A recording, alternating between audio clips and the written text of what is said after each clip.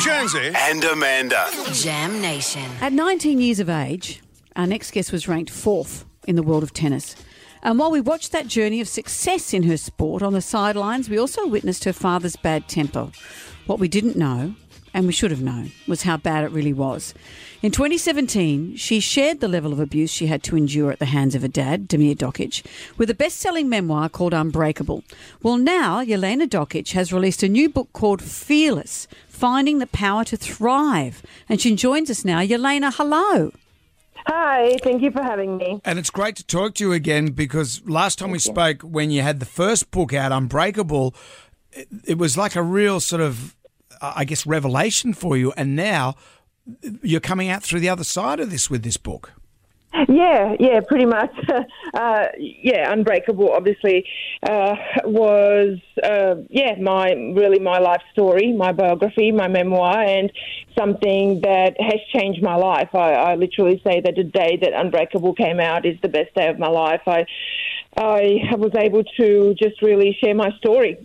You know, you're very honest in the book about how recovery isn't linear and the fact that you were able to break away from your family, that life can still be hard. You talk about very honestly about the end of a 20-year relationship, about how the trolls on social media and how you're trying to use your skill set to try and still make your way through these hard things. Mm-hmm. Absolutely. It's not all upwards and positive, and I don't think anything in life is. I discovered that as an athlete, as a tennis player, you don't always win.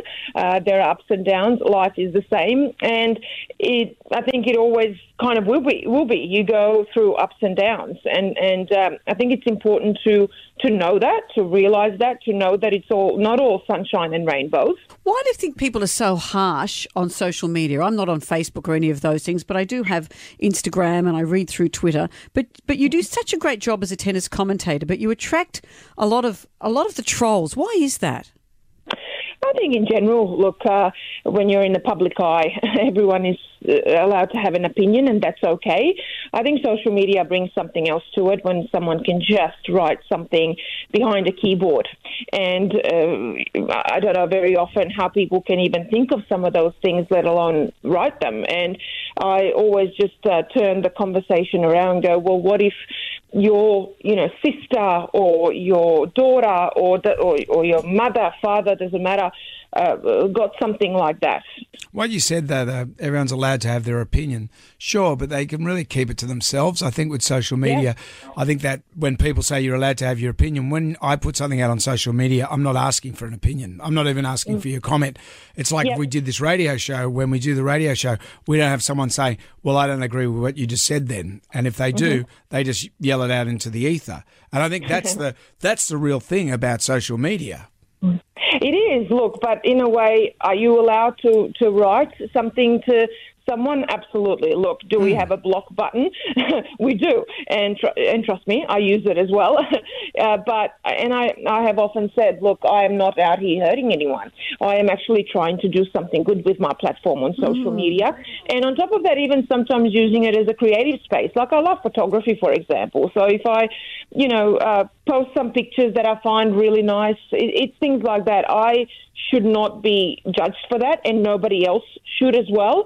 But I don't think it's as simple as blocking people. We shouldn't have to do that. I'm not hurting anyone here at all. So, look, is it okay? No, it's not. Can we stop every single person in the world from writing something negative? We can't, but that's why I think it's important to call it out. And I've put some of those comments out and posted them and showed people what I get. And it's changed. I actually get apologies from people that have written that to me. So it actually changes. Have you ever had an apology from your father? No, I haven't. I haven't. I've tried to reconcile with him at one stage years and years ago, but it's not possible. I think ultimately, no matter what you go through, I think with your family or your parents, you kind of feel like maybe you can get to a stage where things can change and you can have a relationship. But no, I don't. I think when someone isn't even able to say sorry, or when they actually think that they did everything right, and in fact, in his words, he would do it all over again. That's where you draw the line, especially as you get older. You need to get that toxicity out of your life. So, no apology, and that's okay. For me, it really is time to move on, to leave that aside, and I'm actually trying to change generational abuse and the way that it was, and that's my fight now, and that's what I want my legacy to be. Well, Jelena, you're leaving a great legacy. This book is fantastic. Fearless is out now from all good bookstores. Jelena Dokic, thank you for joining us. Thank you, and thank you. You guys were there for me as well with Unbreakable, and now also love having a chat with you. So thank you so much for Thank you, Jelena. Anytime. You are fearless. You really are, and thank you. Thank you. Appreciate it. Thank you.